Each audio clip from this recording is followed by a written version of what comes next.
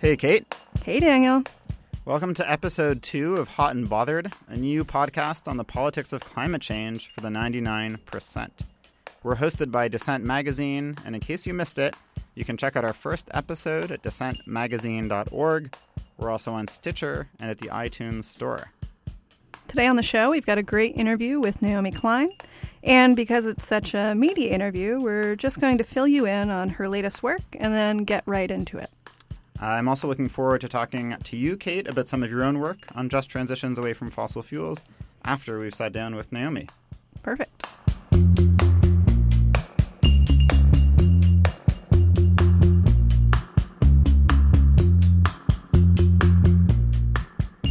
Naomi Klein is a Canadian author and activist. She's written 3 big agenda-setting books, each of which has had a major influence on global left politics. They are No Logo, The Shock Doctrine, and most recently, This Changes Everything, Capitalism versus the Climate. She's also made 2 documentaries with her husband, Avi Lewis. The Take, about Argentine factory workers taking over their factory, and This Changes Everything, a feature-length companion to the book. We are so excited to have her on Hot and Bothered. Lately, Klein has been busy advocating for the LEAP Manifesto.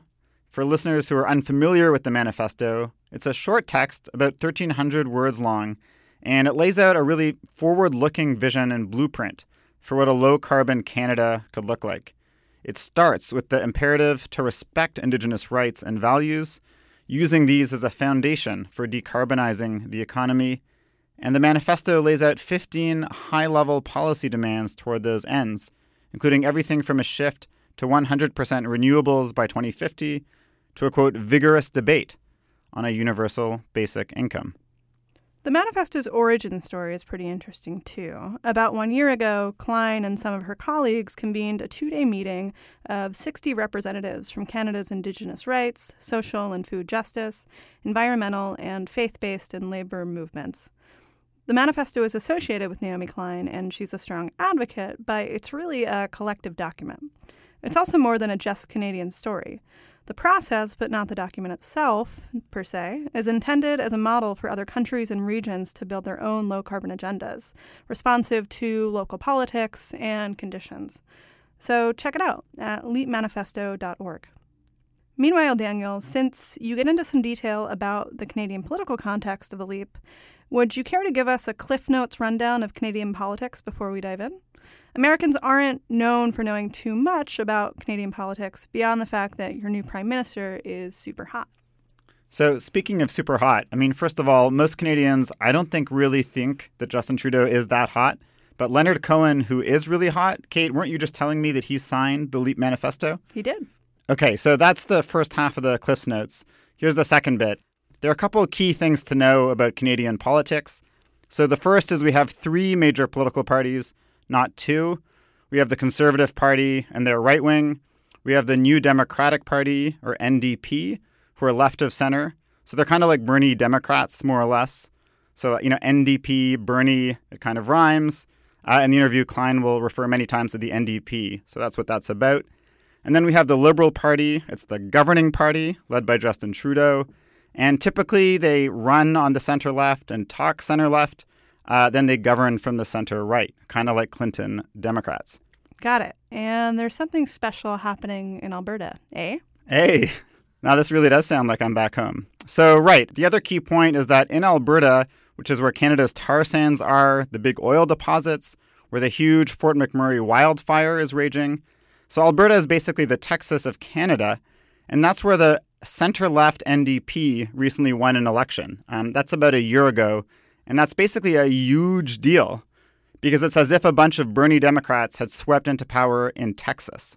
So totally unprecedented, really interesting what's going on there, and we're going to be talking a bit more about that situation with Naomi Klein later on. Thanks for that, Daniel. And without further ado, here's Naomi Klein. So to start off, so you're Canadian, and I'm Canadian too. And, I want to start with asking about the LEAP Manifesto, which you and a broad coalition of others drafted last year.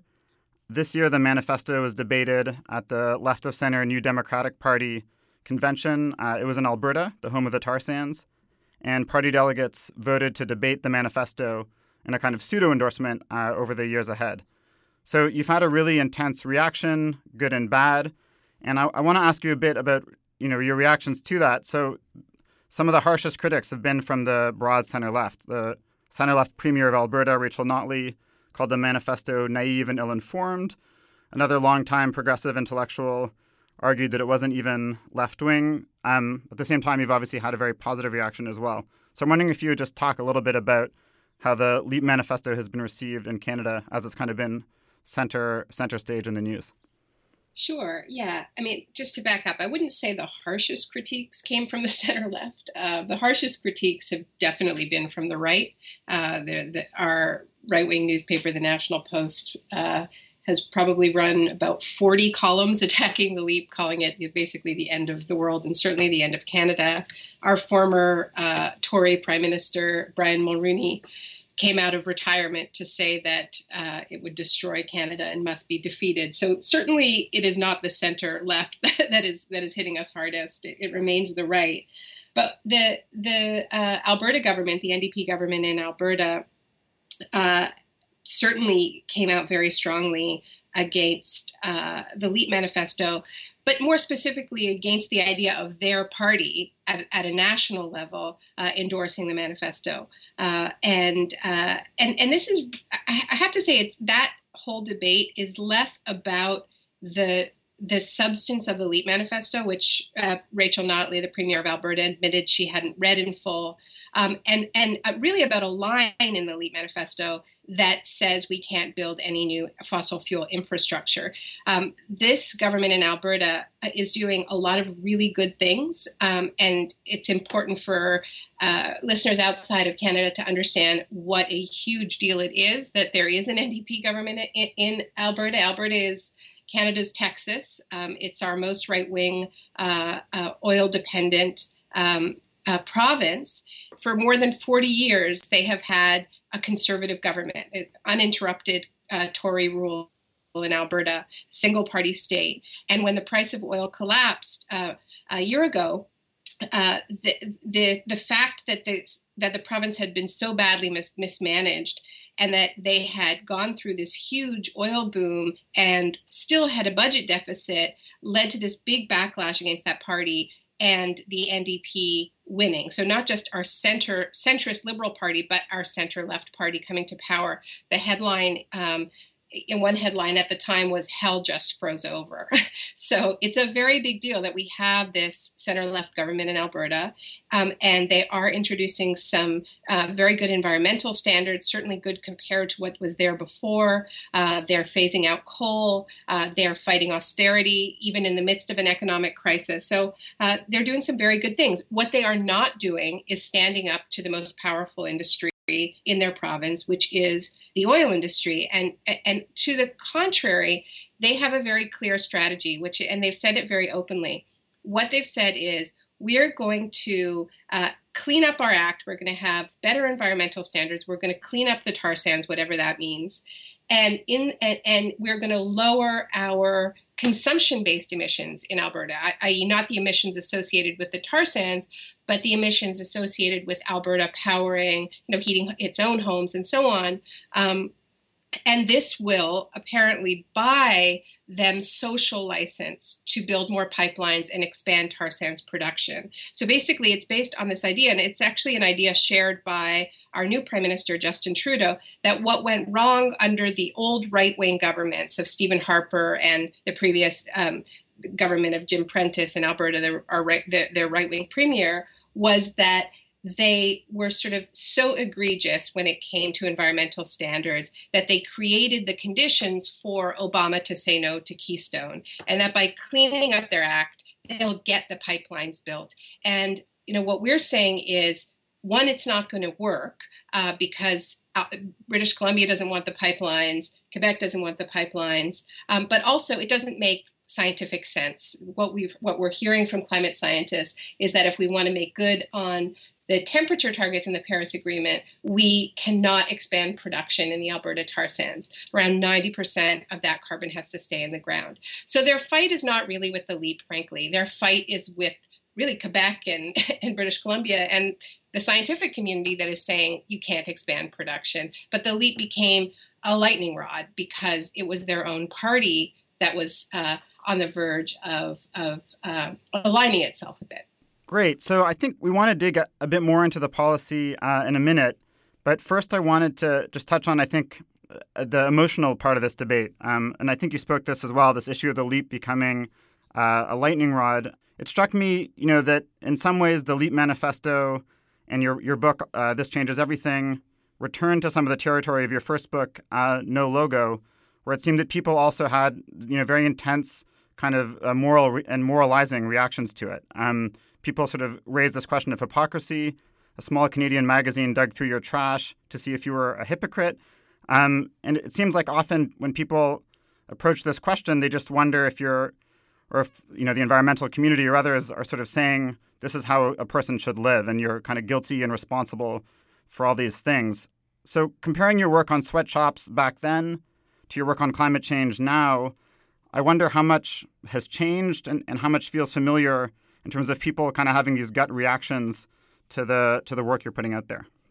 Well, first of all, this isn't just my work, and this isn't just me who gets this type of reaction, right? This is anybody who is really out there on climate change gets this kind of hypocrisy smear, right? You have to live an entirely carbon-free lifestyle in order to have a position that we need to collectively get off carbon, right? And so this is a criticism that we all get, and I think that it is a valid discussion to talk about our lifestyles. But what's interesting, and you mentioned No Logo, is I see, I think there's two things going on. One is there's just a sort of strategy from people who are very invested in the status quo to make this an issue around personal purity and personal hypocrisy, right? And what I say is, look, if we have to already be 100% off fossil fuels and already living in a post-capitalist society in order to join this discussion, then it's going to be a really small movement of like 4 people, because we live in a capitalist economy that is powered by fossil fuels. So we are all complicit to one degree or another, right? But then there's another issue, which is just that the neoliberalism has been so triumphant and colonized all of our lives and all of our minds and all of our imagination to such a degree that when you present even a progressive audience with a problem, often one of the first responses is, how can I solve this as a consumer, right? So, when I wrote No Logo and published No Logo, 15 years ago now, the end of No Logo is all about the need for trade unions as a response to sweatshops, and also the need to completely revamp our global trading system, because it's really the rules of those games that facilitate this race to the bottom. And, I wrote that, and I would say that in all of my speeches, but almost, inevitably, the first or second question would be, what kind of sneakers can I buy that are ethical, right? And so I think that there has been actually, until this sort of wave of fossil fuel divestment movement and Blockadia, all of this activism where people are taking on the fossil fuel companies directly, much of the climate activism was just about personal consumption. It was about changing your light bulbs and buying a hybrid, and it did conform to that sort of neoliberal, like the way in which we are most powerful is as consumers. And I think what's really exciting about this new generation of climate activists is that they are saying, what can we do collectively as university students, at the city council level, at a policy level, and that's actually much, much more powerful. And the LEAP manifesto is not about how we change our lives as individual consumers, because we know how to lower our individual carbon footprint, but that is not going to be enough to lower our collective emissions by around 10% a year, which is what we need to be doing in wealthy countries like the United States and Canada. So maybe one new factor in talking about climate change as opposed to sweatshops is this question of urgency and this kind of scientific timeline that we're on. And when people start to think about that, they think about not just their quality of living and how many T-shirts they can buy, but when you talk about workers and unions in the fossil fuel industry, for instance, whether they can put food on the table. And for years, the progressive green response to that has been to talk about green jobs as its key to rebuilding the middle class. For unions, though, this poses a choice between real jobs and notional jobs, which is a talking point the right loves. And so my question here is, how do you persuade people that there is another way forward and that there is really a path which isn't just hypothetical? Right. So this is where I think the LEAP Manifesto tried to change this discussion and expand this discussion so that we aren't just talking about green jobs as, just putting up solar panels and wind turbines, though that too, and building public transit and all of that good stuff, all of those green jobs. And we know we can create many more jobs if we invest in efficiency, renewables, transit, than if we invest in oil and gas. All that research has been done. But as you said, it's mostly been a debate between notional jobs and real jobs. But in the LEAP Manifesto, what's different about this is that it's not just a set of disconnected demands. We're making the connection between the logic of austerity and the things we need to do in the face of climate change. So we need to take on that logic, and there are many workers who benefit when we take on the logic of austerity. We also say we can't be signing any new trade deals like the Trans-Pacific Partnership that get in the way of the things we need to do in the face of the climate crisis. And we need to rewrite the deals we already have that are already getting in the way. And we know that those deals cost real jobs. So this is all connected to employment. But the other thing that we say in the LEAP Manifesto is that we need to recognize and expand the low carbon sectors that are already out there. We recognize that putting up solar panels is a green job. We don't recognize that caring for kids or the sick is low carbon work, overwhelmingly done by women, much of it underpaid, much of it under siege by the logic of austerity. And so that we have found is really galvanizing. We're doing an event with high school teachers, the High School Teachers Union in Ontario this week. We've worked a lot with the Canadian Union of Public Employees, which is the largest union in the country, representing workers in the public sector, in the caregiving professions and so on, in public energy as well. And they're really excited by this expansion of a definition of what a green job is, that it is about reinvesting in that low carbon work. So there's that. But then there's also the fact that we actually aren't having a debate between actual jobs and notional jobs anymore. We were 2 years ago, but since the price of oil collapsed, the oil and gas industry has been laying off workers in droves for a long time. When the price of oil was at around $100 a barrel, this was the only sector that was creating huge numbers of very well-paying blue-collar jobs. In Alberta, guys in their early 20s were getting jobs starting at $200,000 a year. Nobody else was offering anything close to that, right? And we are in a very different moment now, where the oil and gas industry has thrown around 100,000 workers in Canada under the bus in the midst of their price collapse, and the trade union movement in Canada is realizing that the only opportunity for job expansion is real climate action. So our Labour Federation, the Canadian, our version of the AFL-CIO, the CLC, has put forward their 1 million climate jobs plan. So they're really getting behind this, and we're seeing some progress. Frankly, not enough. And we saw this in the debates around the LEAP Manifesto, where some of the strongest voices against the LEAP in Alberta came from the building trades, just like the strongest opposition to the fight against Keystone came from those trade unions. And they came out so strong with this sort of line that you're a latte-sipping liberal if you want to take this kind of climate action and not build new pipelines, that it's not that they persuaded the rest of the labor movement to side with them. But I think that there's such a strong code of conduct in the labor movement around, solidarity and standing with people who are in pain. And oil workers are very much in pain right now. And because of those job losses, but also right now in Alberta because of the forest fires and people losing their homes and being displaced in massive numbers, that there's kind of a feeling of, we don't want to make things worse for them. But we have to find a way through this because we're, as you said, Kate, we are on a deadline. And one answer to this dilemma between economic prosperity and that deadline is this notion of selective degrowth that you raise in the book. Scale down the bad, like coal, and scale up the low-carbon good. As the manifesto argues, this is a way to an economy that's both more sustainable but is also better at meeting people's needs, even once. Still, the only models we have for giving people more prosperous lives are these massive growth-oriented spending projects that involve burning a lot of fossil fuels, like the New Deal. In other words, grow the thing and there will be more to distribute. Especially for those living through austerity of one kind or another, degrowth might seem like an odd concept. So what does selective degrowth at a national level look like for people in places already forced to consume less?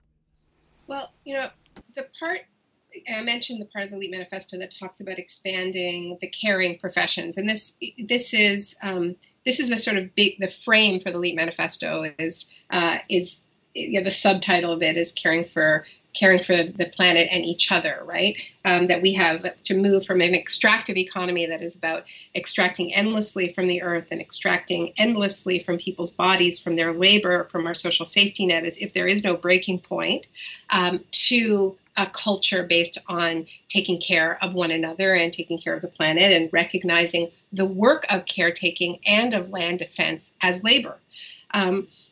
So I think what it looks like on a national level is not just contraction. And this is, I think that, even though I agree with pretty much every one of the policy points of the degrowth movement, I think that degrowth as a brand is not a helpful one in the age of austerity because people are already seeing so much contraction in their standards of living, in the services that they get with their taxes, and sort of putting degrowth front and center, to me, it seems really tone deaf in terms of what people are experiencing. So we need to talk about the areas that we need to contract. We do need to contract our use of fossil fuels and the parts of our economy that are just based on mindless consumption and speculation that fuels mindless consumption. But we can and must expand those parts of our economy that are already low carbon and that are about improving people's qualities of life. I mean, this is, when we talk about low carbon work as including caretaking, healthcare, the arts, all of these social services, these are parts of our lives that improve quality of life, right? So, I've always, and I've made many arguments with my friends in the degrowth movement that we have to be talking about the areas that we need to expand at the same time as we talk about contraction. If we're only talking about contraction, I don't think as a movement we're going to get anywhere. And the other thing we have in the LEAP, and I should say that this grew out of kind of unprecedented meeting in Canada a little bit more than a year ago, where we had 60 movement leaders from a very broad section of organizations debating this. And the issue of a guaranteed annual income or a basic income came up. And some people were very strongly in favor of it, including on environmental grounds, that when people aren't forced to take work because they have to put food on the table, they will not take work or they'll be much less likely to take work that is damaging to their local environment. So we need to be able to give people these choices. Now, in the end, what the LEAP Manifesto says is it calls for a debate on the need for a guaranteed annual income, because, as you know, this is a very contentious issue in parts of the labor movement. This is a consensus document, and that's how we got 200 organizations to sign it and tens of thousands of Canadians. I think actually this discussion of expanding the notion of a low-carbon job is definitely one of the most powerful and exciting things to be coming out of this collective work right now. So I want to just turn us to something a little bit more concrete in terms of what's going on in Ontario, and then we'll move to the U.S. context. So, Ontario is the biggest province in Canada, about 14 million people, the richest province, and we've just gotten word that there will be a $7 billion climate action plan, more or less. And, what I'm kind of interested in is basically on the one hand, we have the LEAP manifesto and this kind of big vision, which is really exciting.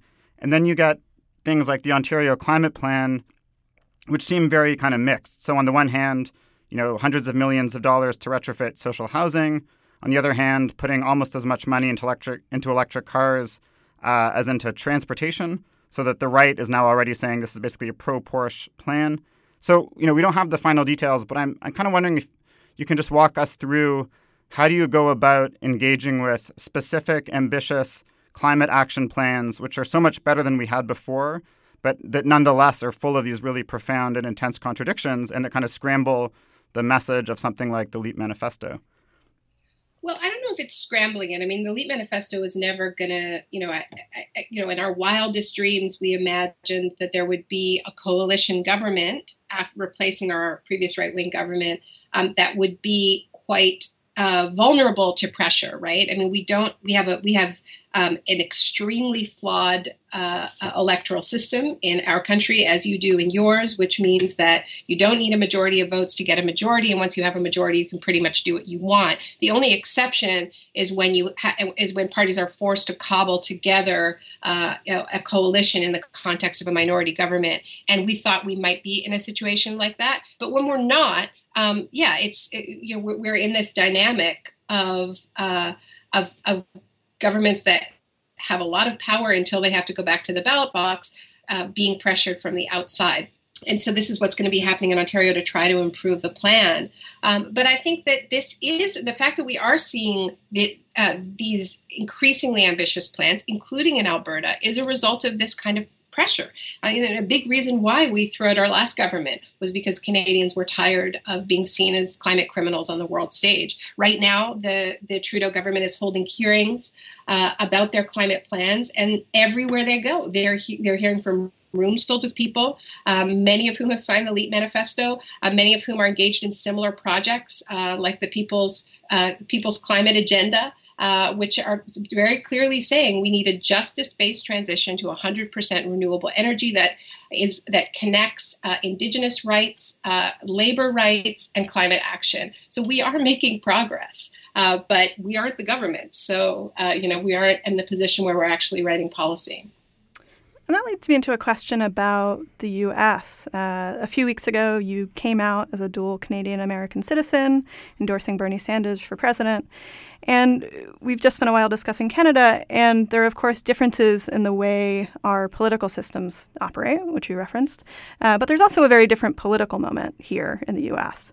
So I was wondering if you could talk about what you see as the main differences between U.S. and Canadian politics right now, just in terms of what's sort of happening on the political stage, both in terms of the election itself and just the broader political moment that we're in. Well, I actually think that the U.S. may be in a pretty similar situation to the one we were in Canada when we wrote the LEAP manifesto, which is that we found ourselves in a situation where people were not very inspired by any of the major political parties, including the Liberals.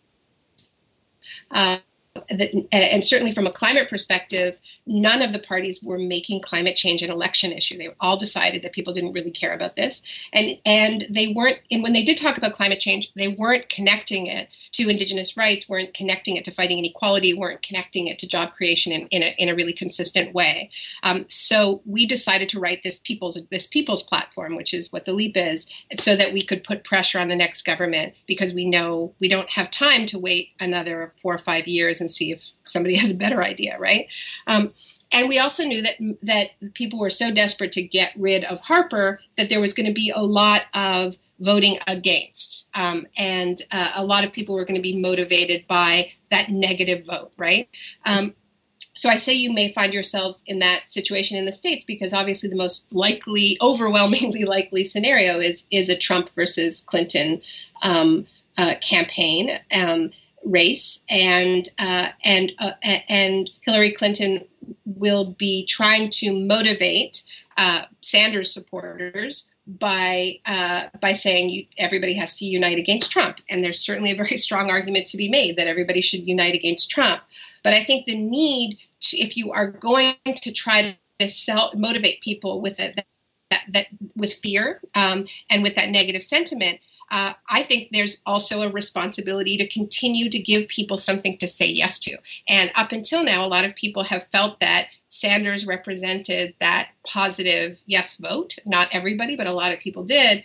If they lose that, or when they lose that, I think that there should be some sort of parallel process where people who do decide to hold their nose and vote Clinton because they are terrified of Trump have a way to say, but this does not represent my actual political aspirations. This is not a vote for the country I actually want. It's a vote for the country I don't want. But I'm not going to abdicate my right to articulate what that looks like. And so, I think it'll be interesting to see what happens with all of the anti-Trump movement, the pro-Sanders movement, all of the social movements that are not getting behind any candidate like Black Lives Matter. What sort of formation comes out of that, if any, that gives people a coherent yes? And that's the $1 million question in the left right now in the U.S. is, what happens to all of these people who've been mobilized by the Sanders campaign, both within social movements and people who haven't done politics before at all. And you'll be speaking at the People's Summit next month, and you'll be joined by Cornel West, who is just named to the Democratic Party committee platform alongside Bill McKibben. And so I have two questions around that, which is, one, if you were in that room in Philadelphia in July, what would you be pushing for? What would you hope for West and Bill to say? And another is, how would that differ from what you'd plan on telling the crowd at the People's Summit? So are there two different strategies here in terms of working both inside of the party, fighting for it, or potentially for a third party? And what's the movement's role in that? What are people who have been galvanized by this moment, how can they continue to ramp up pressure from the outside?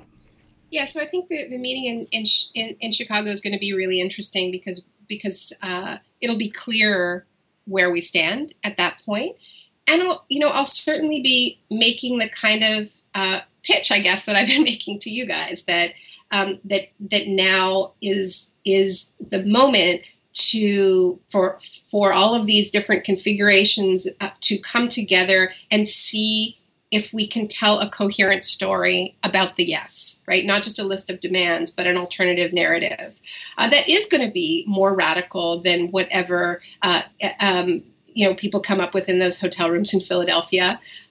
But I feel very confident that the people who Bernie Sanders has appointed are going to be fighting like hell to make that document as strong as it can be, knowing full well that it isn't binding, just like the Paris Accord isn't binding. But when the Paris Agreement, and I'm sure Bill McKibben talked to you about it when he was on the show. The thing about that agreement is it has a pretty good temperature target, 1.5 to 2 degrees, and a concrete plan to warm the planet by double that, by 3 to 4 degrees, and it isn't legally binding. So we could all warm the planet by 6 to 10 degrees if we stay on the road we're on.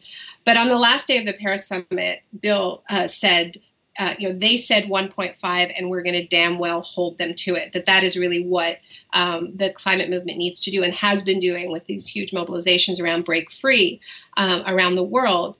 And so I think that I feel pretty confident that this group of people is going to fight like hell to make that platform that comes out of Philadelphia be something that organized social movements can do their very best to hold Hillary Clinton to. And it's not, I don't think anybody is under any illusions that a piece of paper alone is going to do the job, right? In the same way that we're under no illusions that the Paris Accord is powerful without social movements making it powerful. And, I always think it's worth remembering that the fossil fuel divestment movement, right, has, it's all based on doing the math, based on a temperature target that was agreed to in Copenhagen, the 2-degree temperature target, right? The math says that we have 5 times more carbon than is compatible with that 2-degree temperature target. That 2-degree temperature target is both inadequate and non-binding. But the fact that governments said it, even if they didn't mean it, it's still powerful in the hands of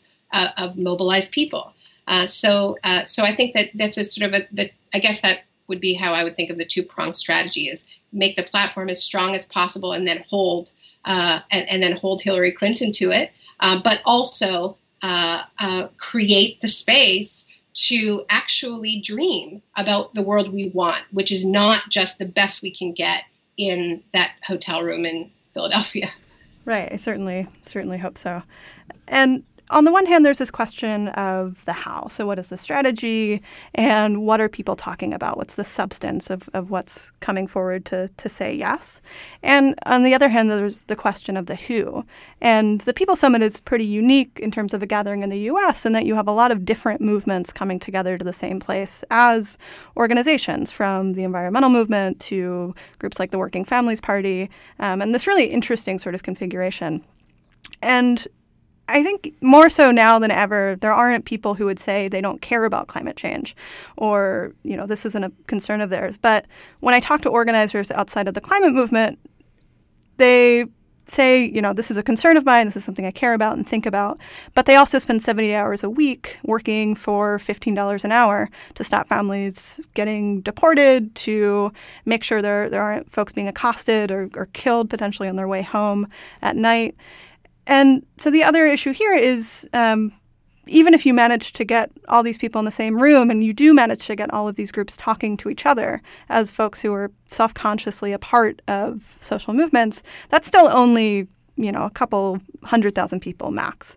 And so I'm wondering here, what's the vehicle? What's the sort of special sauce of bringing folks together? Is it some grand coalition? Is it a new people's campaign? How do you sort of solve that challenge of the fact that, there's just so much work to be done?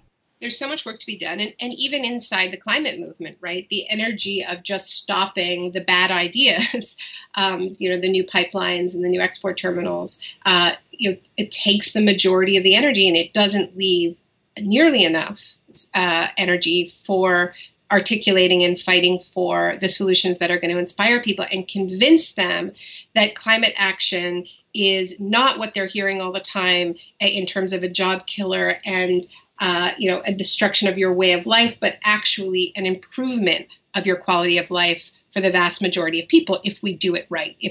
And so whatever the vehicle is, it can't just be a letterhead coalition of just a bunch of groups, at the high level saying we all agree to this. There has to be a strategy for really amplifying the message and doing what Bernie Sanders has been doing, which is reaching people directly. I think the really exciting thing about the Sanders campaign, there's a lot of exciting things about it. It's not perfect, as we all know. But it's incredible proof of concept in terms of just how popular very bold ideas can be, right? I wouldn't say Bernie's ideas are radical, but they're certainly radical within the 40-year sweep of neoliberalism. And when people hear them, not people who are already in movements, already in coalitions, already in that room, as you say, but just regular people hear them and go, yeah, that sounds really, really good. So I think really prioritizing that amplification, has to be central, and we have to not just go back to talking to each other. So I just want to ask one last question here. I think you talked a minute ago about kind of coming up with a space politically to dream and to put some of these really bold ideas forward.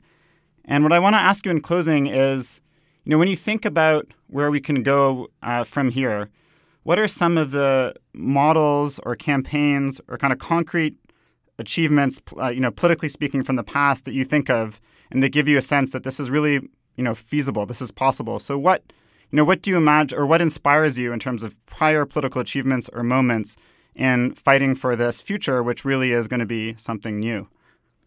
Yeah, I think the truth is that we are going into new territory, but we have to take inspiration from previous moments where we have just realized that there's way more of us than we imagined. And I think anybody who's involved in any kind of political organizing has had those sort of glimpses, those moments. Occupy was one of those moments for people in New York and wherever it was formed, where it was like the surprise of how many non-activists wanted to be a part of it.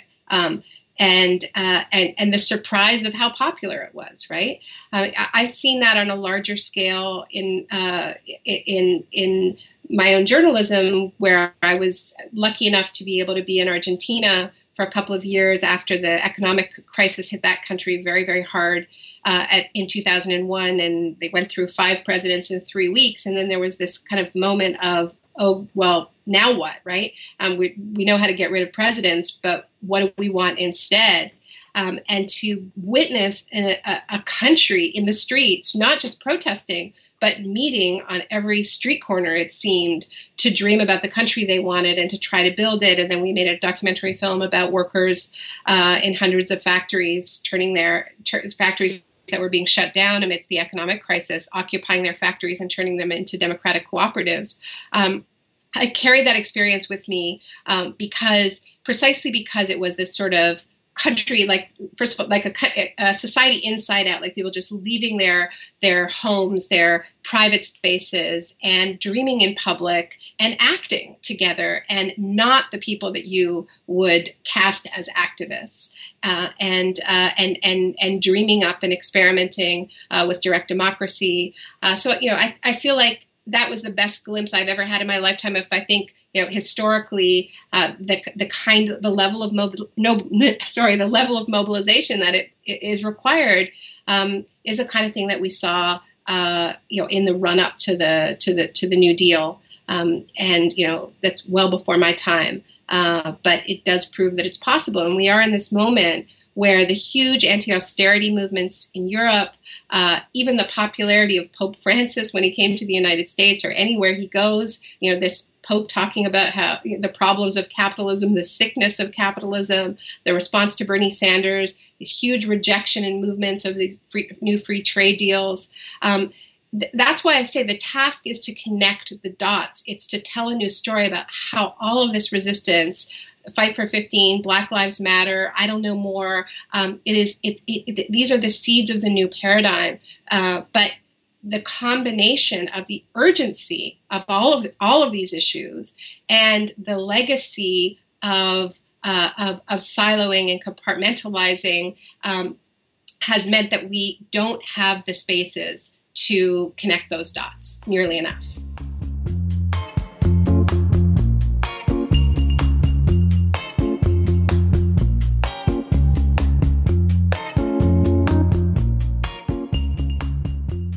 So, Kate, since we ended by talking about some of the inspiring models that Naomi thinks of when thinking about the kind of work we need to do to decarbonize our economy in a socially just way, I have actually a question for you. So, Kate, you have also taken up this question in a piece for Dissent magazine's special climate justice issue. That's the current spring issue. Could you remind me what exactly is that article about again, or how would you put it?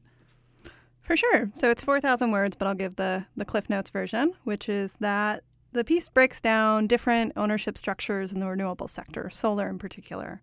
Almost every week, you see stories about the rapid growth of renewables, yet the default of the conversation is private solar development, or wind development in many cases. And lots of it is being driven by these big companies like SolarCity or Sunrun Inc. And it's not to say that these companies are particularly evil. They're not. Many of them are actually doing really tremendous work. But that there hasn't been a widespread conversation about what the transition to renewables looks like that isn't driven by a profit motive. Yeah, Kate, that is totally right. My sense from reading this coverage is that it really is kind of all about these Silicon Valley disruptors, high-tech innovation. So I would love to hear, even a little more your take on what a kind of public nonprofit model would look like.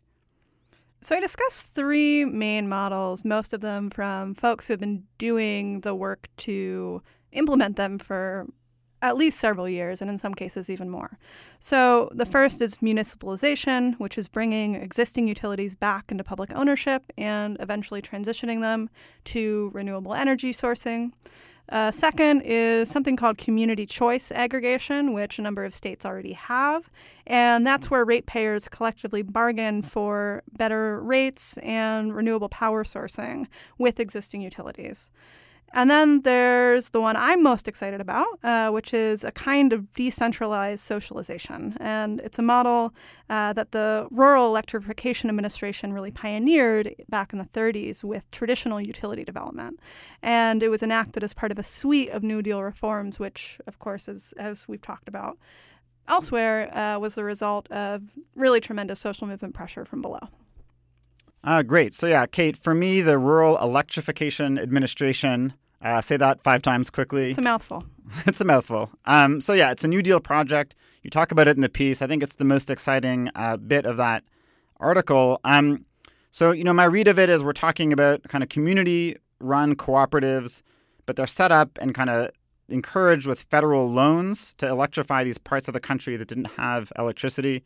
And to me, reading it sort of felt like you were talking about a kind of Goldilocks sort of happy medium between big and central and then small and decentralized and between state and citizen. So, this kind of Goldilocks middle ground that sort of works with the strengths of both there. Am I getting the right idea? I don't know if I describe it as Goldilocks, but that's generally the right idea. So the thing about solar power in particular, even more so than wind, is that it really does lend itself to a kind of decentralization. And so I'm not a big fan of these kind of decentralization as a inherent good models of renewable development, though they exist and they're fine and good models for certain places. But decentralization really is at the core of solar, in that you can have people putting solar panels on their homes and you can have individual communities really running these. Whereas traditional utilities tend to be very, very centralized, and fossil fuel development itself is very, very centralized and involves a huge input of capital, which is why we have the economy we do and the way it's structured around fossil fuels and the way it is. And so I think that the important thing to talk about when discussing these rural electric cooperatives is that they really are owned by the community. So the key distinction between this and, say...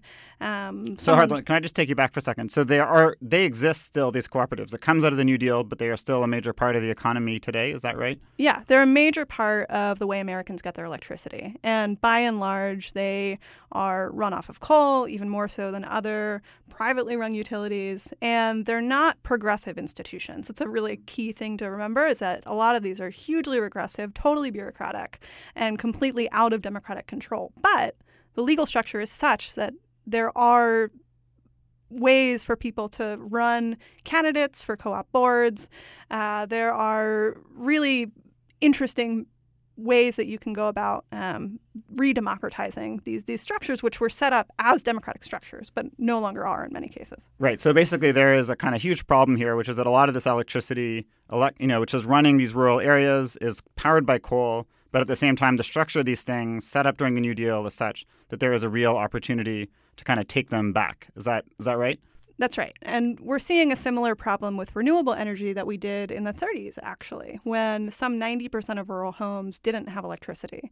And today, solar and renewables more generally, there's a huge sort of cost barrier for many folks who can't afford to put solar in their homes, who can't afford to buy into these kind of expensive programs, or for whatever reason don't want to start up a cooperative in their backyard. And so the idea behind this is that we need to rapidly scale up how much solar power is being out there. And just as in the 30s, there are gaps where the private sector won't go to build that out. And so what this model allows for, if you think about it as a means of solar and renewables development, is for communities to come together and really demand federal funding to start up really scalable renewables and things that can provide power for people cheaply. And that's the key, exactly right, Kate. You're talking about the government needs to ultimately step in to make sure that this happens. So there's this great line in the piece where you say that the REA, the Rural Electrification Administration, et cetera, has been accused of, quote, creeping socialism.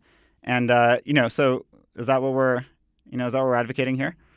Well, I hope so. I don't know if that's the most politic way to talk about it in every context, but... You mean to accuse socialism of being creepy? Yes. All right. So we could, obviously go on about this forever, but I would just encourage, of course, listeners to go check out the piece itself, which is on what'll be linked on the Hot and Bothered landing page. And so speaking of pieces to read, if you're kind of annoyed maybe that we didn't spend this episode parsing the finer political economy of Klein's recent book, This Changes Everything. Don't worry, we've got you covered there as well. So again, on the landing page of this podcast, we've got a link to a series of reviews of Klein's book published in Jacobin magazine. I've got a piece in there on cities. And Kate, I think there's also a review of This Changes Everything, the film that you wrote and that we're going to put up as well on the page for this show. That's right. And while you're at it on the World Wide Web, maybe Googling some of the innards of Canadian politics, why don't you check us out on Twitter as well? Look, so the innards of Canadian politics are totally fascinating, by the way, so I definitely encourage you to Google those. But, maybe as a priority, do tweet us your questions, comments, complaints, etc. using the hashtag #HotBotheredClimate. And big thanks as well to our producer, the Dissent editor, Colin Kinneborough, who is stoically sitting with us in the studio right now. Until next time, stay hot. And stay bothered.